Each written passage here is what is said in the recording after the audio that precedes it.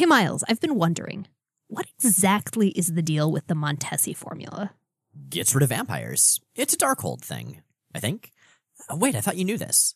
I mean, I know that in Earth 92-131 it turns vampires human, but that's really all I got. Oh, yeah, well, in the main timeline, it just kills them and prevents the creation of new ones. Yeah, I hate to break this to you, buddy, but there are definitely vampires running around the 616 still. Oh, it's not permanent. The effect only lasts for the duration of the spell. Huh. It was a retcon. They realized... That vampires are awesome? Basically, yeah. Well, and wiping them out will, of course, earn you some powerful enemies. You mean like Cthon? No, Chthon's old news. I'm talking about the only thing arguably more dangerous than Dracula. Jay, a lot of things are the more... The Council of Cross-Time Draculas. What?!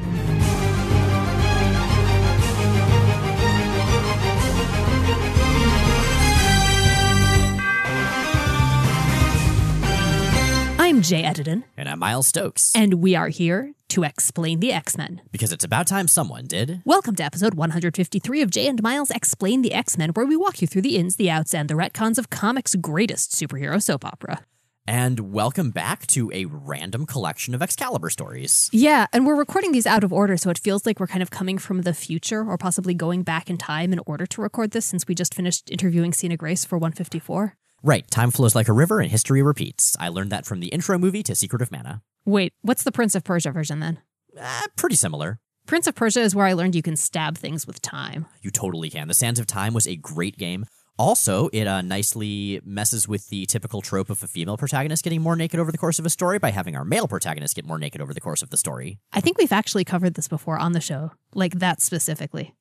Okay, right. So Excalibur is the point of why we are all here right now, today. Yeah, so today we're going to be looking at Excalibur number 28 through 31. This is a collection of one-shot fill-ins, and boy, are they ever. It is really a mixed bag. I mean, so if you recall, the last Excalibur episode we did was one with me and Elizabeth Alley, where we similarly had a few fill-in issues, and it's just such a weird time to be reading Excalibur because the Cross-Time Caper finishes, right? You know, this great big, 12-part story that lasts forever. And we're on the verge of jumping into Girls' School from Heck, one of the more baffling arcs of the series. It is, yeah, but in the meantime, we just have a bunch of fill-ins by all kinds of different writers and artists with all kinds of different premises. The book doesn't seem to really know what it's doing at this point. That doesn't mean there aren't some good issues, because there are, but they're not exactly cohesive. We've got, I believe, the introduction of someone who is going to become the ongoing writer on Excalibur and later X-Men, Scott Lobdell. And I want to say here that we are going to be talking about this at much, much more length when we start on his ongoing run. But I kind of feel like I don't want to talk about his work without the disclaimer that he is someone with a history of fairly serious sexual harassment, and that at this point that is something that it's worth knowing and considering going into his books. I find his writing pretty delightful. Make of that combination and those balance of things what you will. I think that's kind of a personal call, but I do think it's an important thing to mention when discussing him. Agreed. And for our part, we are going to be covering a great deal of his work because, like you said, Jay, he's pretty central to X-Men in the upcoming era. But, but we're also going to be trying, again, once we get to the bulk of that run, to frame that in a larger discussion about sort of the ethical nuance of going into work by a creator you feel really uncomfortable supporting. Yeah. So on that note, let's talk about mermaids. Let's talk about mermaids indeed. So the first of our 4 fill-in issues is actually...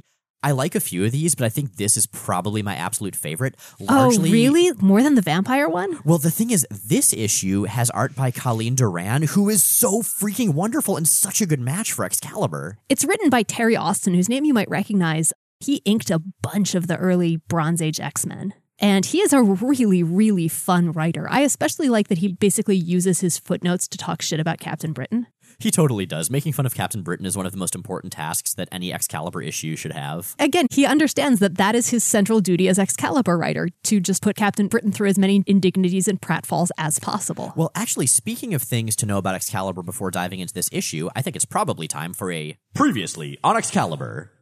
The Cross-Time Caper is somehow still over. Excalibur is back on Earth 616's England, living in their lighthouse, except for Shadowcat. She is on 616, but they don't know that, and she doesn't know that they're back. Because nobody believes in phones in the X-Men universe, as we learned for the entire era between the Fall of the Mutants and Inferno. Currently running around with Excalibur are Captain Britain, Megan, Nightcrawler, Alistair Stewart, Phoenix, Lockheed, Widget, and the big dragon who used to power the Nazi Excalibur's train. For more information on that, see, I don't know, an episode from a long time ago. But I think a lot of people forget that Excalibur had so many members of their supporting cast that were around like all the time. I mean, everybody remembers the core characters, Captain Britain, Megan, Nightcrawler, Phoenix, and usually Shadowcat. Well, those are just the starting core characters. We're going to get a very different core cast eventually. Eventually we will, yeah. But right now we have, for instance, Alistair Stewart, the science-y guy from the Weird Happenings organization. He's a delightful scamp. He is a delightful scamp, and he's also been hanging out with Excalibur for a really long time at this point. Oh, yeah, he's officially one of the team, I think. Sort of, kind of. I assume he likes to think of himself as one of the team. I suspect so. They accidentally printed his business cards instead of liaison to Excalibur. They just said Excalibur.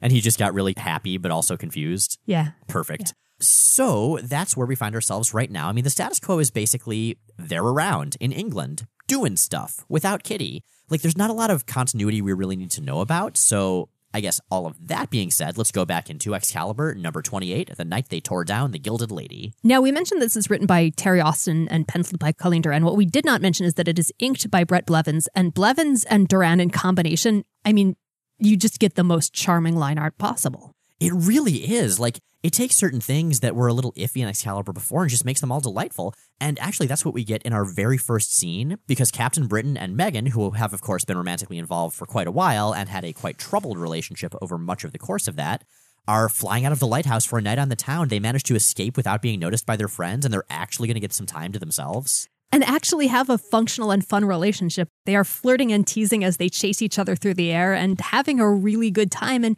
interacting with a kind of rapport that we haven't really seen between them in a long time, if at all. So we've got Megan. Somebody pinch me. I must be dreaming. Glad to oblige, ma'am. Which of the extremities does Madame desire to have tweaked? Ha! Fat chance. You'll have to catch me first, slowpoke. And they fly off, duffel bag in hand, until they get to the mainland, where they alight and put on trench coats over their costumes because they are the worst at disguises. That is one of my favorite random superhero tropes, the idea that you're just always wearing your superhero costume. And the way to disguise yourself is not to, say, change out of it, but just to put a coat over the bright colors and spandex. Well, the thing is, you could put clothing on over a superhero costume. It would be a little bulky. It would be like long underwear. I mean, presumably you could. I'm pretty sure Spider-Man does all the time. But the coats don't really hide the costumes. They just look like people wearing coats over superhero costumes. That seems awkward. That sounds kind of like one of those weird dreams where you're dressed really inappropriately for a certain occasion and you keep hoping that nobody will notice. Yeah. But where they are right now is, as the title referenced, a bar called The Gilded Lady, which has an RIP sign on its door. And it becomes pretty clear what's going on. This place, which is where Brian used to go all the time when he was a student, like it was his local pub, he was a regular here, is getting sold to a wealthy developer due to gentrification. This is the last night the Gilded Lady is going to be open. Captain Britain, ironically, as an upper-class young man who used to basically come here because it was a working-class dive when he was in college, is appalled by this. Man, I gotta say, there's something really sort of inherently hilarious but also nostalgic about this. I do feel like returning to a place that's been hugely formative to you and discovering that you were just a passing note in it is kind of the fundamental post-college experience. Agreed, yeah. But it is clear that for Brian himself, this place was important, especially in the context of the chaos of his life since. I don't have that many old friends left that I can let one go unmourned. And so the barkeep comes up, who Brian, of course, recognizes, taking their orders. And Brian's telling Megan about, oh, hey, this guy's an old friend. We used to be super tight back in the day. It is very clear the bartender, Mr. O'Reilly, doesn't recognize Brian at all. Not only that, but he is appalled when Brian breaches bar etiquette by ordering lemonade, because Brian, to his credit, has apparently stopped drinking. And I think this issue may be the first time we've had confirmation of that, but it's one of the many things in this issue, in addition to, you know, Brian and Megan's relationship seeming actually quite healthy and fun, that makes me like Captain Britain a lot more. I mean, he recognized that he had a problem with alcohol. That's been a consistent character trait for him for quite a while. And he's doing something about it. Like, good on you, Brian Braddock. Unfortunately for Brian, the rest of the patrons don't see it that way. In fact, they feel that it is damn insulting that he will not have a pint to toast to the end of the Gilded Lady. They bring him a ton of beer to properly toast the place and see it off. He refuses their hospitality, and a fight almost starts until Megan saves the day. She comes back from the bathroom with Brian's face and physique, apologizing for her quote-unquote brother's touchy stomach and saying that, she'll drink in his place. And she's still in her costume. Yeah, she's wearing the costume under the trench coat still, so it just looks like a big burly blonde man in this kind of low-cut green... Super low-cut. Yeah, which, it was 1990. It was a different time. Okay, so tangent. When we were driving here, we were listening to a best of 1990 rock playlist on Apple Music to kind of get in the mood for covering this era. We really need to start doing that every time. I think we do. But there was some good shit then. Epic by Faith No More came out. Poison was still out there doing stuff. Heart was still doing stuff. I kind of forgot how much 1990 was still the 80s in so many ways. Oh, 1990 was unquestionably still the 80s. Look at the hair. Oh, yes, I will. I will look at the hair. All right. So Megan, as Brian's brother, toasts the Gilded Lady, gets pretty tipsy, and the festivities are interrupted by a young woman in a leather jacket and miniskirt and her cousin, who is a fairly nondescript, roughly cubic thug, who walk into the place with a hell of a proposition and also some pretty impressive names. Okay, so the squarish thug is named Bash, which, all right, fine. That's, descriptive. It's a deed name. It is a deed name. Yes, he earned that by, bashing. The woman's name is Cooter. All right, I'd like to point out that in large areas of the South, that word is still primarily used to refer to box turtles. What does this woman have to do with a box turtle? What does she have to do with anything, buddy? Okay, see, what Cooter makes me think of, aside from, that, is that it's like a function that's really central in the programming language Lisp, which used to be used for artificial intelligence simulation. There's one called CDR, and you pronounce it Cooter. And if you're me, and you're 15 going to a programming summer camp at Duke University, every time someone says that, the entire room giggles.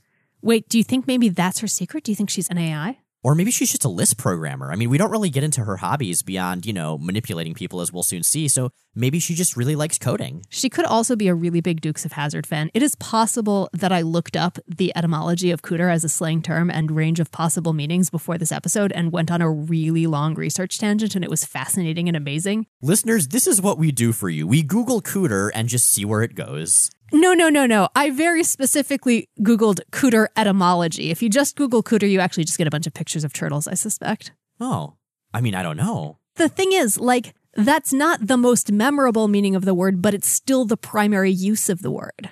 I'm just wondering, what does a box turtle have to do with someone's bits? I guess there's the box thing, but I have no idea. So what I suspect, and I don't know this for sure, I also suspect we've got at least one listener who knows their way around lexicography, who can tell me whether this is correct. I suspect those are false cognates.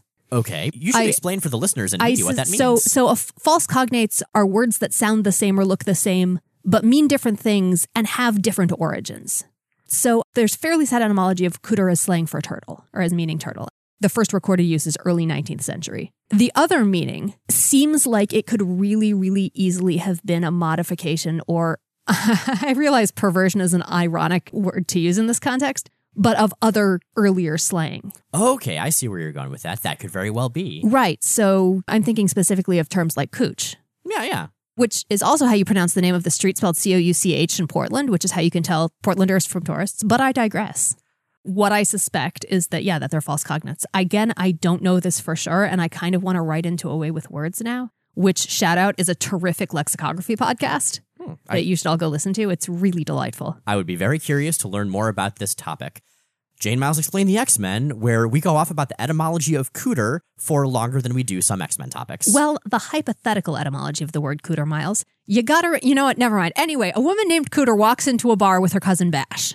And it's not the start of a joke, it's the middle of an issue. So, the proposition that Cooter and Bash have for all the patrons Sorry, I'm stuck on it's not the start of a joke, it's the middle of an issue. That kind of sums X-Men up, doesn't it? Well, Excalibur specifically. Yes, good point. But anyway, the tale they tell is that they've just been gold prospecting in the north, and they struck it rich and would like to sell their gold off for cheap to all of the patrons that are gathered here at the Gilded Lady. Specifically to better distribute the wealth among, multiple social classes and speed the economy, because I like the fundamental principle behind this, but I would like it more if they weren't selling just random street gravel that they were pretending was gold. Right, because as we find out from one dude who just sees rocks on the table, not gold, Cooter has the power, maybe it's a mutant power, maybe it's some kind of an other power, maybe she's a turtle, to A robot turtle. To amplify people's greed. She can make people see things that they would want for themselves for greedy reasons. Hence, when she says these rocks are gold, everybody sees that that's the case. And her power doesn't work on the exceptionally honest or the exceptionally unimaginative. So that's the big catch. And this population includes apparently Megan and Captain Britain. And as Terry Austin explains their relative stances in two different captions, the first, Megan, we may assume, is honest. Terry. Brian, on the other hand, once went insane when confronted with the reality of the occult, i.e., little or no imagination. Terry. Burn. I really miss editorial little references because they would sneak in so much snark back in the day. I know. Editorial footnotes are wonderful. I also really enjoyed when they described an issue as the now classic issue number, now on sale. Oh, Marvel. Oh, Marvel. So as Bash is bashing and Cooter is, well, I was going to say cootering, but maybe I shouldn't, using her powers, the place is getting kind of smashed up. A big fight is starting between our heroes and these manipulative villains. At the same time that Mr. O'Reilly, the owner of the place, is signing over the deed to the suited wealthy developer. Yes, who I believe remains nameless. And this fellow is getting increasingly skeptical about his investment, although the implication is that he was planning to tear the place down anyway, so I don't really see what the big deal is with it getting a little bit smashed up. I mean, maybe he was going to smash it up in a particular, efficient way. Maybe he was looking forward to smashing it up himself. That could be. Cooter and Bash are losing. They are no match for Megan and Captain Britain, so Cooter thinks fast and goes with the first idea that comes into her head, which is to convince the other patrons of the bar that Megan is a mermaid. Because that is definitely exactly what you would think to do as a distraction in a fight at every... What the fuck even? Well, she tells them why this matters, because this mermaid is, and I quote, easily worth a fortune at any zoo. And Megan, once everyone starts seeing her as a mermaid, we know how her powers work. I mean, she's a metamorph, but she's an emotional metamorph. She feeds off the emotions of the people around her. And their expectations and wants. So they see her as a mermaid, and suddenly a big mermaid tail bursts out of the lower half of her costume. Okay. And it's kind of hilarious, and Colleen Doran just sells the hell out of the humor of this. I feel like some people had some really uncomfortable but validating moments of self-knowledge in context of this issue. I suspect that's probably true. And Megan eventually is able to shake off the suggestion. She turns into a werewolf and effectively scares the patrons off, sending them scattering out the exit as Captain Britain tries to get back in. There's this great panel of Captain Britain fighting his way through the escaping crowd, and the crowd's clearly panicked, but they're also very polite, so they're saying things like, "Pardon me, excuse please." It's good physical comedy. Captain Britain finally finds himself face to face with the aggressively werewolfed Megan. And just then, Cooter hits Megan full force with her powers. Megan sees Cooter turn into first Brian in a robe with flowers and wine, and then that Brian morphs into Kurt in the same getup.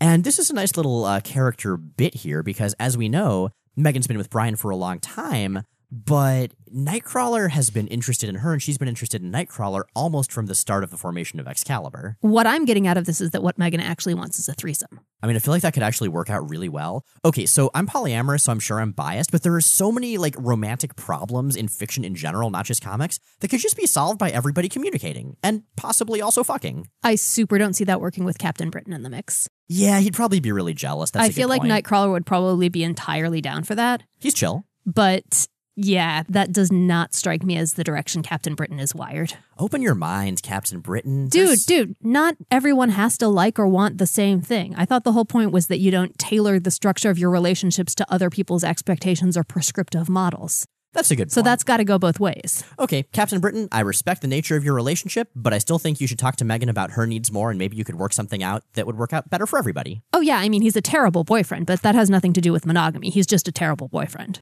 Well, anyway, Brian does manage to overpower Bash eventually, but he inadvertently knocks Bash into Cooter, knocking Cooter out, and freaking Bash out, who then knocks Brian out.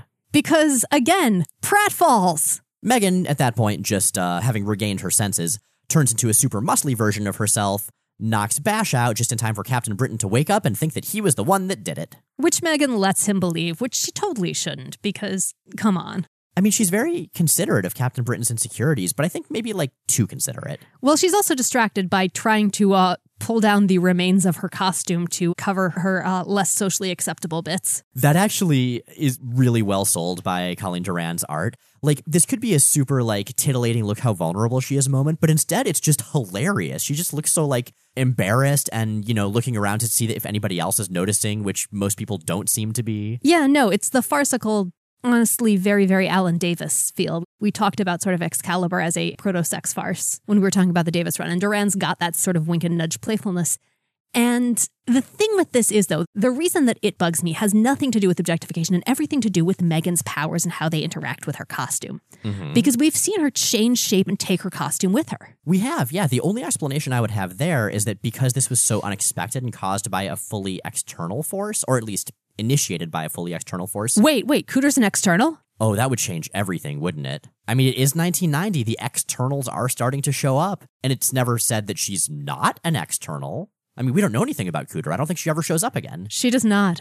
She is arrested, but quickly manages to trick her way out of the police car by convincing the surrounding crowd that the rubble remains of the bar are all bricks of solid gold, and heads off, presumably to con someone else out of something else. And so that's it. It's just a done-in-one issue with no real effect on continuity, but a really fun look at the dynamic between Megan and Captain Britain, and just some really enjoyable art and enjoyable writing. You know what's not fun? Excalibur 29. Excalibur 29 is not fun at all. So we try to be as positive as possible on this show. No. Michael Higgins and Chris Wozniak should be ashamed of themselves. It's not a good issue. They should apologize. But what this issue does have is some very interesting context. So what we're going to see here is a sort of kind of crossover with Power Pack. Power Pack number 60 happens before Excalibur 29, although it accidentally came out a month after. Whoops. And that's where the story continues into. So if you're reading Power Pack, you would definitely want to read this Excalibur issue. However, this Excalibur issue is itself rooted very heavily in previous Power Pack continuity, specifically the part where Alex Power turned into a horse and Mrs. Power had a psychotic break of some sort as a result of finding out that her kids were superheroes. And basically, we try not to think about that run. So Michael Higgins, the guy that's writing this Excalibur issue, he was the ongoing writer of Power Pack at the time. He didn't write for very many issues, and in fact, the series was canceled after he wrote only a few. I guess fan reaction was not very positive. Understandably. Oh my God. But what interests me is that Louise Simonson and June Brigman, you know, two of the OG Power Pack creators, came back and did a Power Pack holiday special after this that retconned literally Michael Higgins' entire run. It turned out that the parents who had gotten all messed up and Alex Power, who had turned into a Chimelian human hybrid, were just, you know, fakes sent by a bad guy. And they didn't realize they were fakes. And during that special, they just melted and it was kind of horrific. And then the rest of the characters were able to rescue the real ones. So Michael Higgins is also the gentleman who brought us the mastermind pretending to be Franklin Richards story and the demon druid story. And I figured out how to deal with his Excalibur stories. I like to pretend that his Excalibur stories are Troy and Abed and Annie playing Excalibur in the Dreamatorium. Okay, so that's why things are a little more, like, declamatory and stuff. Yeah, they're just sort of off and a little bit baffling, and Annie's maybe not as familiar with the source material. Actually, no, I feel like Annie would be the one of them who really knows Excalibur. You know, I think you're actually totally right. I think Troy and Abed would be more like mainline X-Men kind of people. Well, and would attempt to bring in concepts from other books and other continuity. And anyway, this is not a good issue. So, that being said, we're going to talk about it anyway, because that's what we do. And then we'll move on to sunnier, more vampiric climes. So, there is a spaceship above the lighthouse. Specifically, there is Friday, the Power Pack's sentient ship. You know, not ship from X Factor, but the sentient ship from Power Pack. And aboard the spaceship is a young horse kid.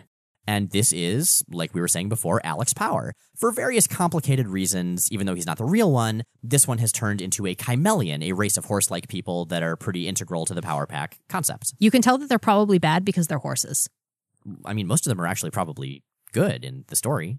Yeah, but they're probably worse than they could be. Oh, well, that's true. They would have been actual paragons if they'd been any other animal people. I should say, I think I forgot to mention this around when it came out, but I was a guest on an episode of Welcome to Storybrooke, which is a Once Upon a Time podcast.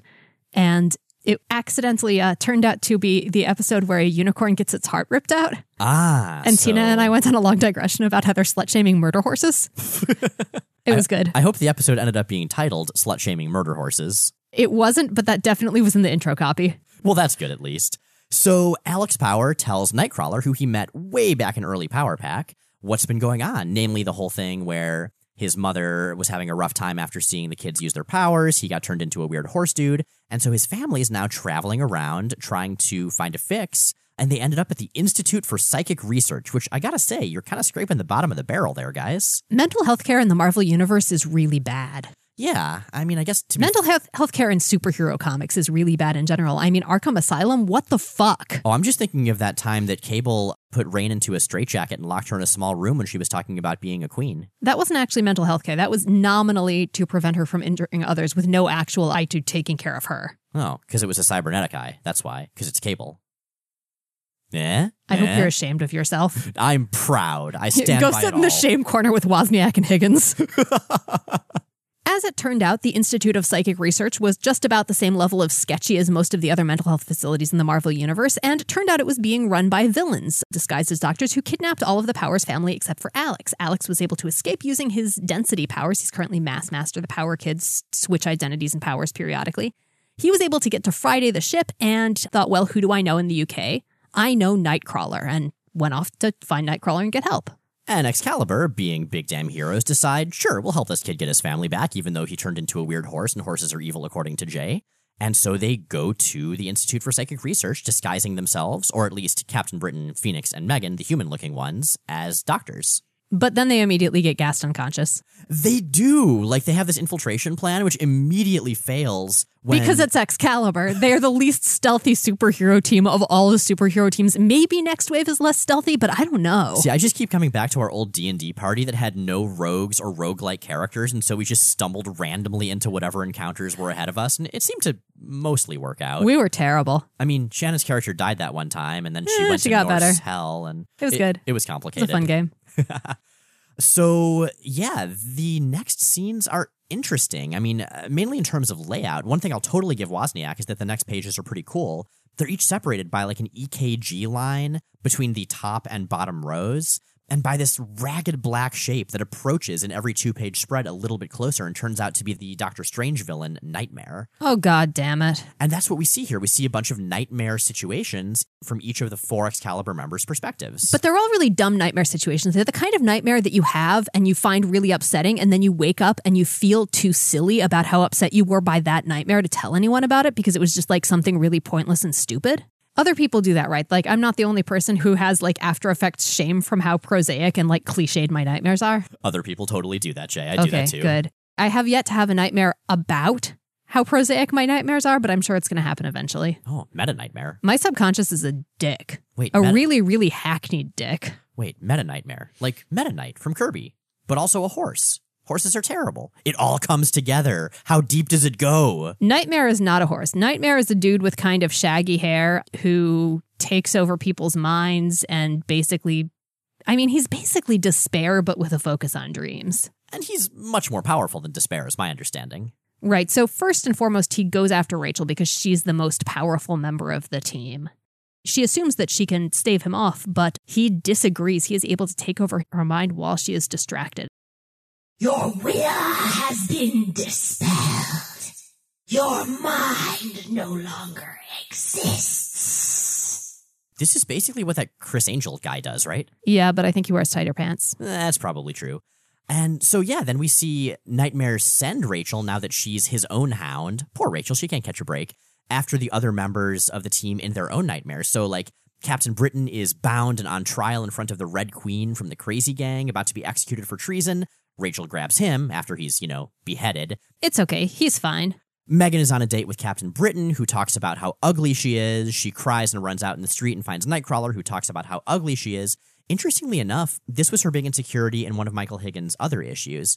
And I think that's one of my problems with the portrayal of her when he writes. It just makes her seem a lot shallower and a lot less intelligent. I mean, not that caring about your appearance is a bad thing. It's just that she seems to focus on that to the exclusion of everything else. Well, and it's brought up as her greatest fear and the central defining part of her personality. And it's not just Higgins who does it. This is something that he's pulling from other parts of the run. I will say to his credit that Kurt's nightmare scenario is exactly the same as Megan's. Being rejected. Yeah, it's Megan basically telling him the same thing that Nightmare Kurt told her. That you're ugly, I could never date you. Oh, poor Nightcrawler. I mean, I would date Nightcrawler. Everyone would date Nightcrawler. That's the point. He's like the most dateable guy in the X universe. He totally is. It's like David Bowie. I mean, orientation doesn't even matter at that point. Okay, I'm not going to say this meanwhile yet because I want everybody listening to this to guess. So we have an Excalibur issue. We have the various characters engaging in their own various plots, and we're going to introduce an outside Deus Ex Machina who has sort of something to do with the existing characters, but only sort of. You've seen a couple examples. More relevantly, has something to do with the Power Pack, because I assume that's what brings this character in. But just like in Days of Future Present, just like in that one other Michael Higgins issue. Oh, motherfucker, it's Franklin Richards, isn't it? It's Franklin Richards, but at least this time it's not a time-displaced one or an illusory one. It's actual Franklin Richards who is hanging out with the Powers on their it's track. his dream form anyway. Right, he gets pulled out of his body because apparently he's been captured as well and is able to disrupt Nightmare's weird gestalt monster form that he's been absorbing everybody into. There's a big krakoom, and everyone wakes up, and we next see Excalibur in the kitchen in the lighthouse wearing very sexy underwear and talking about their dreams. Okay, no, you can't just say very sexy underwear without elaborating, because these outfits, if outfits they are fucking amazing. Well, Megan is dressed in the Jim Lee classic roughly cut-off camisole and panties set. And, Megan, I would kind of buy her wearing that because, she's ultra femme. Okay, that's fine. Rachel appears to sleep in a sports bra and a G-string. I think that's what it is, yeah. And I mean, I don't really have breasts myself, but my understanding is sleeping in a sports bra has got to be pretty uncomfortable, right? It really depends on the context and circumstances, but I want to talk about the dudes because, oh man, Captain Britain appears to be naked save for a towel draped over his lap. Not just that, he's sitting on a chair in the middle of an empty kitchen, naked save for a towel draped over his lap, with his legs spread wide, looking grumpy. Like, I mean, I'm a little off in the morning when I'm pouring my Fruit Loops or whatever, but this is you just cold, angry, naked court in the kitchen? That's right. Do you think he just sits there and glares and doesn't say anything? For like the first 45 minutes of the day. And they're all like, couldn't you at least have like wrapped the towel around so it would have been under you on the chair too? And he just glares. He just glares and like maybe grunts. And Kurt is very clearly wearing nothing but a robe which is not tied, which is just sort of draped closed. If you got it, flaunt it, I guess. So yeah, Excalibur has some sexy morning denouement in which they determine that they all had the same dream. Oh my gosh.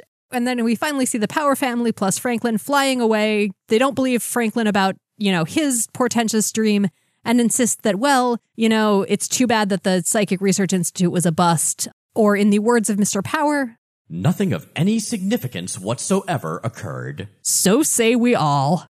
I mean, this issue, so it's not good, but it's just so batshit in so many ways, and it's got that weird last page of Excalibur that I kind of have to love it a little. No, here's the thing. It's really fun to make fun of. It's not actually fun to read. That's true. So I guess our recommendation is just listen to this part of this episode and don't bother tracking down the issue.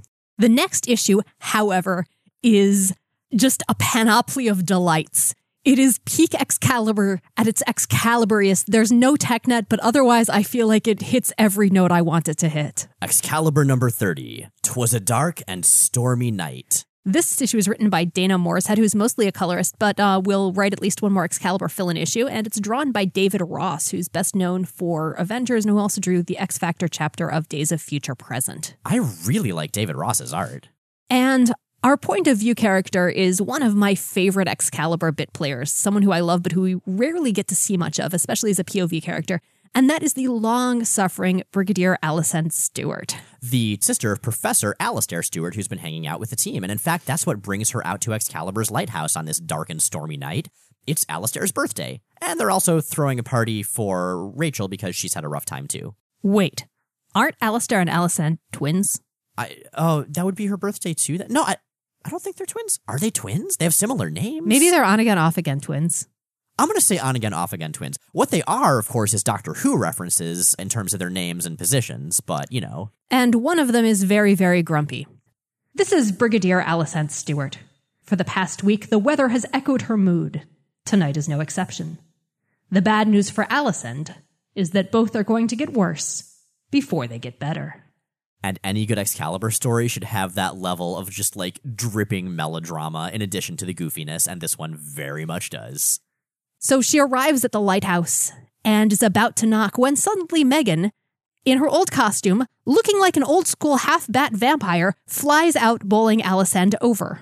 And Captain Britain chases after her, and Alistair opens the door, still in his party hat. Widget also has a party hat, and beckons Alicent inside. And this is a great way to open an Excalibur issue because She has no idea what the hell is going on. Apparently, it's just been utter chaos, and now she's being welcomed into it, as are we, the readers. So here's what's going on. Rachel is on the couch, unconscious. She got hit upside the head. Nightcrawler is barricaded in the closet. Megan bit him, and Alistair is convinced that Nightcrawler was also turning into a vampire. And Alistair sort of thinks that he's got a handle on this, but very, very clearly does not. He doesn't even know basic first aid. Allison tells him, Alistair, neither of us is equipped in any way whatsoever to deal with a vampire, much less a mutant one. I don't know about that. I've been through a few sticky wickets in this team. Alternate dimensions, demon sorceresses. I've stared into the face of death. I've foiled the plans of cosmic giants.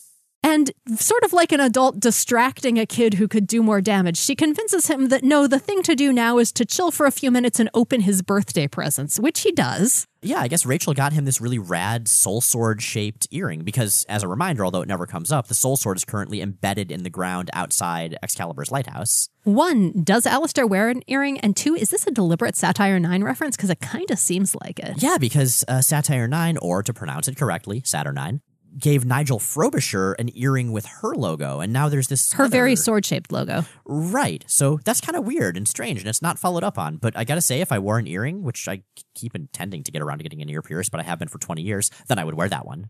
Alistair's next idea is to reach out to who? Who? Yeah, exactly. But he decides to eschew that particular plan in favor of giving Doctor Strange a call, because Alistair is that guy who gets people's numbers and then calls them in the middle of the night with really fucking weird emergencies. And Wong, Doctor Strange's assistant, picks up the phone, leading to a slightly uncomfortable who's on first-esque conversation in which Alistair keeps hearing Wong as wrong, and that was probably funnier before people thought more about these things. So the message gets through, though, and Doctor Strange shows up along with his current apprentice. This is a furry green monster named Rintra. Rintra is awesome. I don't know anything about him, and I almost don't want to look it up to spoil the illusion, but he's like this giant green minotaur who's very polite, and he's also an apprentice to the Sorcerer Supreme, and I suspect there's a whole lot going on here. So Doctor Strange is able to clear up a number of things. Among other things, he's an actual doctor, so he's able to determine that Rachel is probably going to be okay and just has a mild concussion. And also that Kurt is probably not actually a vampire. Alistair just randomly panicked and locked him in the closet. Take it easy, Kurt. You're not a vampire, I take it. Nope, never was. In fact, Alistair, as it turns out, has locked Kurt in the closet because he had forgotten that Kurt's teeth had in fact always been pointy. Kurt is not pleased. They've always been like this. Alistair, I'd like to have a word with you later, in private. I kind of love how absent-minded Alistair Stewart is because it's clear he was super concerned about Kurt. Like, he didn't want him turning to dust at dawn or anything like that. He's just kind of a flake in some ways. Now, speaking of turning into dust at dawn, Strange is getting worried because it is almost dawn, and if Megan is actually a vampire, she's going to be in trouble really soon. As you may recall, Captain Britain chased after Megan as soon as she burst out of the lighthouse. Widget and Lockheed also went with him. Widget still wearing his party hat, which is adorable in every single panel we see it in. They run into Inspector Di Thomas. This is the detective who really hates superheroes. But Captain Britain manages to get out of him that a woman has had a heart attack after being confronted by a 7-foot-tall bat creature, which then flew off toward Hyde Park. So Captain Britain goes to the park with his companions to wait for Megan, and then gets jumped, and there's grappling, and there's grappling, and there's violence, and there's violence. I can't communicate with her. She's too wiry to hold on to. I could. No, I can't. I love her. I can't hit her. She's a woman. I can't hit a woman. I can't. Then again. And he whacks her. And this is always so charming. Like, I mean, I'm certainly in favor of not hitting women, of course. I'm in favor of not hitting anyone, but sometimes someone is a vampire and trying to bite you, and you gotta do what you gotta do. But I just love how Captain Britain is just so chivalrous, but like not for any reasons that are actually related to the situation. And how it bites him on the ass every time. Or, whacks him on the head as the case may be. So he goes after her and finds that she's in her human form again. She's transformed into what she normally looks like and has this malicious look in her eyes as she starts yelling rape. As it happens, there is a group of senior citizens that happens to be out walking in the park that night. They hear her cries and immediately dogpile Captain Britain. So false cries of rape, as we learned from Jenny Lewis's performance in the classic Nintendo movie The Wizard, I don't think you should do them at all.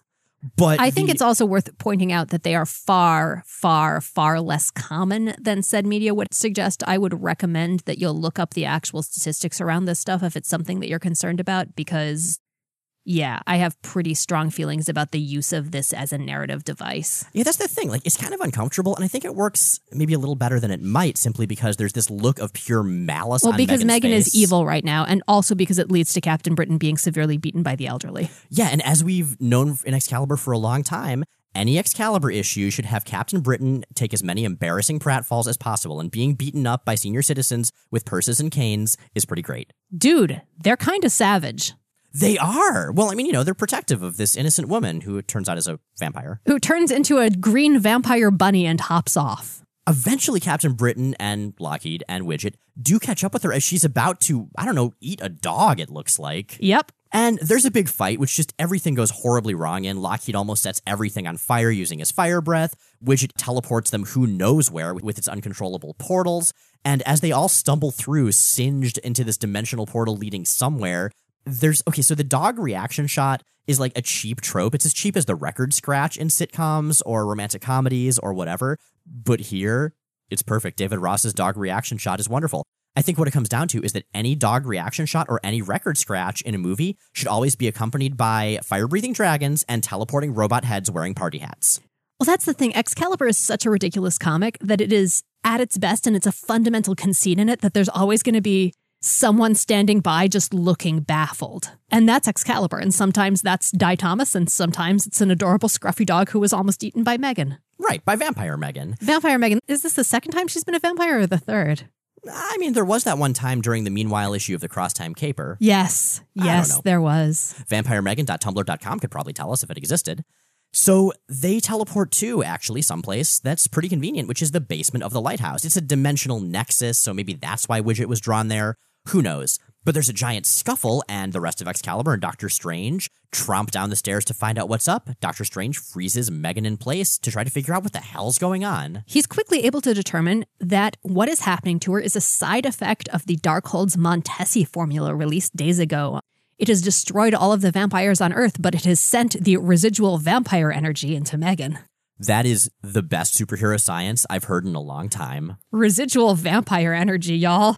Also, the Montesi formula and the Darkhold were a big deal in that X-Men 92 series that just ended. They were, and they were delightfully used. The whole first arc was about that, and the second arc is about the ramifications of the no more vampires moment. I just really liked that the sort of incarnation of the Darkhold itself took the form of a little boy who was basically Clippy from Microsoft Office. Yes, that was deeply delightful. X-Men 92 is so much fun. If you haven't read it, then you probably should. Is it all in trade now, or just the Secret Wars series and the first arc of the ongoing? I'm not actually sure. If it's not all in trade now, it will be soon, and there are 2 books out already. So yeah, it's a lot of fun. So Doctor Strange is eventually able to use the Eye of Agamotto to gradually, painfully cure Megan of her vampire curse. And she's okay, and he heads off, Rintrah in tow. First, though, he cautions Excalibur of some potential pitfalls. First of all, the curse may have to do with a foe of his in England.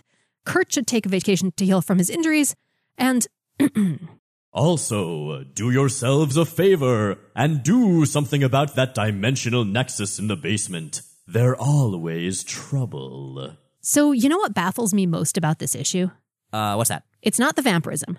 Mm-hmm. It's not any of the large number of other things. It's the fact that there are no editorial footnotes.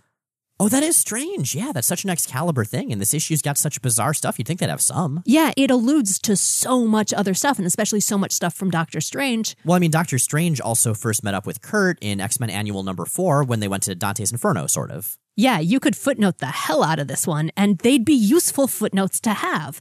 But no, we get no such luxuries. What we do get is a pretty great closing scene of the team fighting among themselves, because it really wouldn't be an Excalibur issue if you didn't have vampires, random chases, Captain Britain being beset by the elderly, and finally Excalibur having a petty argument. And Alysanne Stewart just grabs her coat and silently, bitterly walks out, not even noticed by the bickering team, and that's the end of our issue, and goddamn, this one's delightful. Right, so that brings us to Excalibur number 31. No man is an island, but no island is a man, so it works out. And this is the issue we mentioned earlier that's written by Scott Lobdell, who's later going to take over Excalibur in addition to doing a lot of X-Men work. It's drawn once again by David Ross, who I really enjoy on this book. I would describe this issue tonally as a romp or perhaps a lark. Yeah, it's got a very light tone, and it feels kind of inconsequential, but it's just so fun that I feel fine about that. And if you're going to have a bunch of just fun issues in a row that don't tie into continuity or have any major character development, Excalibur's probably the book to do that in. Absolutely. We open with Kurt in the cockpit of a plane which is about to crash into the sea. How embarrassing. Every other X-mutant gets to die in battle, saving the universe from one cosmic evil or another. Everyone except me. Kurt Wagner, the oft amazing Nightcrawler, dies on vacation. And the plane crashes into the sea, and he teleports out at the last minute onto a nearby island, thwacking into a tree as he just rolls and rolls and rolls. Well, because he maintains velocity. Exactly. And right before losing consciousness, sees a giant Moai head of himself next to a bunch of Moai heads of a bunch of other X-Men, the way they used to look back in, 1974. Kurt wakes up in a loincloth, which he is explained as having changed into in an offhand bit of dialogue, I guess, in his sleep. I mean, I don't know. All I would say is, ladies and certain gentlemen, but also only certain ladies and non-binary people. But it's Kurt, so maybe everybody. That was very inclusive sleaziness. I'm very proud of you. I try to be inclusively sleazy. Anyway, Kurt wakes up in a cave in a loincloth, wakes up in a loincloth in a cave. The cave is not wearing a loincloth. You don't know that. That's true. We don't really If see there it. were a cave likely to be wearing a loincloth, this is the island where it might be. But I digress slightly, and he sees a group of stereotypical, generic, made-up South Pacific Islanders, which, yeah, there is some cultural iffiness in this issue, I gotta say. It's supposed to be, I think, a riff on cargo cults. I think so, yeah. But it's not terrifically well done, and it's sort of a silly story. And it's a type of silly story that works pretty well when you put it in space or in an alternate dimension. But when you set it in an actual place, on Earth with an actual indigenous population who've been aggressively colonized, it's a little less cool to just sort of make stuff up. Yeah, that part is definitely unfortunate. It's true. Yeah. But they're carrying a screaming woman to the lip of a volcano, and Kurt follows them, and sure enough, they're about to throw her in as some kind of a sacrifice. Kurt teleports in to save her and finds himself the object of the crowd's worship. Unfortunately, his teleport has taken the last of his energy, and he and the girl tip over and fall into the volcano. Thankfully, a big rock formation forms right under them and then carries them deep inside the volcano, where they see, well, a lot of stuff. First, some cave drawings that are very clearly reenacting the events from Giant Size X-Men #1, when Professor Xavier recruited a new team of X-Men to save the old team from Krakoa, the island that walks like a man. Meanwhile, the girl Kurt has apparently saved is really pissed off at him. It's unclear what's going on. He doesn't speak her language. We do not get convenient editorial translations of this one. In fact, there's an editor's note that says, "Sorry, I don't speak the language. Editor." And as we follow down, Kurt determines that, maybe the natives here saw the fight on the other island. Maybe they worship the X-Men as gods now, but why the sacrifice, he wonders aloud. Maybe it is because they know that spores from the departing Krakoa fell back to Earth. Maybe because I need the occasional essence of a human soul to build my strength in order to avenge my sire. Maybe still, it is because they know that not even their pitiful ex-god can save them from the son of Krakoa. Those are all very good reasons. Do I have to choose from them, or do I get to make up one of my own? Kurt is confronting, the son of Krakoa. It's a big, planty, monstery, islandy monster at the center of the volcano. With kind of a cute little turtle beak. He does have a cute little turtle beak, it's true. I like the son of Krakoa. He is a goofy one-off villain. He feels very, very early Bronze Age, which makes sense because he's, a riff on the ultimate Bronze Age X-Men villain, the one that brought the new team together, that would relaunch the X-Men and turn them from some black and yellow-clad Silver Age heroes into the ones we know and love. The whole thing feels like kind of a love letter to Claremont and Cockrum's version and versions of Nightcrawler. Again, I think setting it as they did was a mistake, but it's pretty clear what they're riffing off of, and the Nightcrawler in this is very, very much the Cockrum Nightcrawler dialed up to 11. And we see that as Kurt is grabbed by the tendrils from Son of Krakoa, or Krakoa Jr., as I prefer to call him, and keeps on bantering, and Krakoa is intrigued, if not amused. That ever-present sense of humor. This is something I should develop before I bring about the genocide of the human race. I'm free on Tuesday if you'd like a lesson. Wow, I feel like I should be waggling my eyebrows and like chewing a cigar as I say this. Yeah, I gotta say, like, Cockrum Nightcrawler's got a little bit of the Marx Brothers to him. Well, Lobdell doing Cockrum's Nightcrawler. Yes, that too. And so Son of Krakoa calls up a bunch of the old X-Men. Sort of. I mean, there's like an Ice Wolverine, a Lava Cyclops, a Stone Colossus. Apparently, the original Krakoa back in Giant Size X-Men #1 recorded all of the X-Men's genetic material, which, I mean, okay, sure, why not? And so now the Son of Krakoa can make his own iffy X-Men. Out of whatever natural resources are around. I love this trope. Like, it doesn't make any goddamn sense if you think about it for more than a second. Yeah, you wouldn't need the genetics to do this. It's just awesome. But yes, he refers to them as his Vegamen. I thought it was Vega Men. It's spelled Vega. But Vegamen would make more sense. I'm going to say... But they're not all plants. Only Angel and Nightcrawler are plants. But Vega's just a star. And also that guy with the claws in Street Fighter, but only in the American translation. Look, Miles, Krakoa is a sentient island. First of all, you don't know his language. Second of all, you don't know his priorities. Third of all, he probably doesn't have internet access. Maybe he just thought it sounded cool. I mean, that's valid. I'm going to go for Vegamen anyway, but I respect your opinion and your no prize.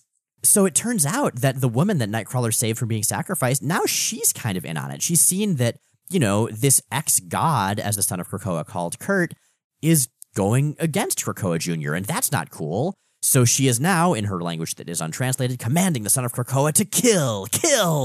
And to kill the false god whom she has determined Nightcrawler to be. Nightcrawler escapes. He fights his way past a wooden angel and sort of a mud Nightcrawler, both of whom speak in Krakoa Jr.'s voice, because Krakoa Jr. is basically the island, and all that lives on it, not so much the people. And you see him sort of trying to replicate the X-Men's powers, specifically Nightcrawler's teleportation, by sort of having the mud Nightcrawler dissolve and then slowly materialize somewhere else with sort of an awkward bump. I have never tried this before. How am I doing? Not so good, buddy. Not so good. It's really great. I mean, the Son of Krakoa, I mean, yes, he's super evil. Yes, he wants to destroy all of humanity, but he's just so lovable while he does it. And while Kurt is fleeing from the Vega Men, Krakoa Jr. and the young woman who's supposed to be sacrificed to him have come to an understanding. They are now in love, and they decide they're going to set off to conquer the world. Nightcrawler, however, apparently tries to flee. He's swimming away from the island, and he stops to ask Krakoa Jr. if he's absolutely sure that there weren't any other Krakoa spores as Krakoa Jr. chases him into the ocean. No chance of that. When the X-Men reversed my father's magnetic polarity, I was the only spore to land on an island. All the rest fell into the sea. I lived, while they... And Krakoa Jr. sinks, ranting until the end and leaving a disappointed would-be sacrifice and or partner in world conquest behind. And the next thing we see is the rest of Excalibur, Captain Britain, Phoenix, and Megan finding Kurt. He is now on the island being waited on by some particularly attractive islanders and given a giant feast and fancy tropical drinks, and the villainous lady is hanging in a cage, which Kurt makes sure to point out that wasn't his idea. That was just their custom here when somebody messes with the gods. Still kind of gratuitous. And so they ask him what the hell's been going on? Like, how did he get in this situation? Maybe I should start at the beginning. I was flying here in the plane Brian lent me. That plane has been in my family for years. If anything happened to it... Maybe I should start in the middle. After I safely navigated the plane to the shore. And that's that. And that issue is just charming. I mean, a couple of iffy parts, but overall, it's just so much fun. So with that, you've got questions. GPAC3 asks on Tumblr, what happened to the Axis inversions? Sabretooth's has stuck apparently, but did Havoc's? It seemed like Tony Stark changed back at some point too, but when? How? If so, why weren't they all affected? Speaking of Havoc, why did Reed Richards fix Dr. Doom's face, but not his at the end of Secret Wars? Okay, so Axis first, or as we like to call it, Sixis, because that's what its logo fucking says. For those of you unfamiliar, this was an event in which the moral alignment of a large number of Marvel characters was switched. So good guys became bad guys became good guys. Most of them got switched back, a few didn't. As far as I can tell, creative and editorial consensus since has been to never bring it up again and to pretend that it just didn't happen. But yeah, like GPAC3 says, this has been a big deal for Sabretooth. That was huge in his characterization. Well, so what's happened is that the Axis changes have stuck where it was more useful to have that character in that alignment, and they've worn off where it wasn't. It has been entirely determined by plot mechanics and, again, hasn't been brought up. So, yeah, there's a version of Sabretooth who's pretty much good now, kind of, but probably not best to look too deeply into that.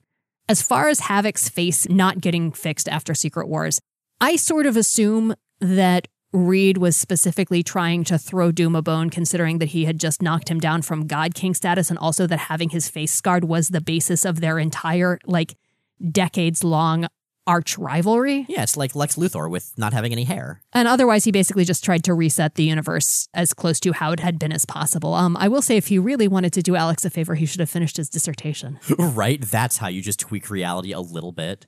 Give him those letters after his name. Ha. So an anonymous listener asks on Tumblr, I've been arguing with a friend, and I need this settled. Would Colossus support Russia in our current political landscape? So, man, I think what we have seen from Colossus is we've seen a character who has gone from very, very diehard Soviet partisanship to kind of a man without a country. At this point, I think Colossus's primary allegiance is to truth, justice, compassion, and sweet mustaches. He has a real sweet mustache and beard and mohawk these days. Hell yeah. And they're like metal. It's great. For me, in all seriousness, I kind of think he'd be conflicted. He's always been exceedingly loyal to Russia in the past, but like you said, Jay, that's drifted over time. He was the proletarian that one time, you remember? Yeah. That was great. I still want someone to cosplay that.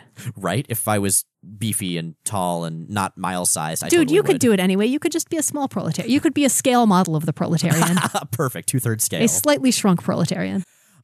But I would say that right now, based on what we learned of his attitude toward both Russia and the United States in the Colossus God's Country story that was in Marvel Comics Presents, I think he'd be sad at the country's current kind of corruption and the problems that are happening in it, but also optimistic overall about the nation's virtue eventually triumphing. Yeah, Colossus's loyalty to Russia has, I think, very much always been to the ideal and to the people of Russia, not so much to the specific Russian government policies or the Russian government. Kind of like Captain America done right with the United States in that regard. All right, we are an entirely listener-supported project, and some of those tiers of support on Patreon come with acknowledgement on the show from a range of fictional entities. I believe that today I am handing the mic to the late, great Krakoa Jr. So with apologies to Ed Wood, Bela Lugosi, and 1955's Bride of the Monster. Home? I have no home. Forgotten, feared, living like a sentient plant. This island is my home. But I will show the world that I can be its master. I will perfect my own race of people, starting with Corey McCreary and Dave Scheidecker. A race of Vega men, which will conquer the world!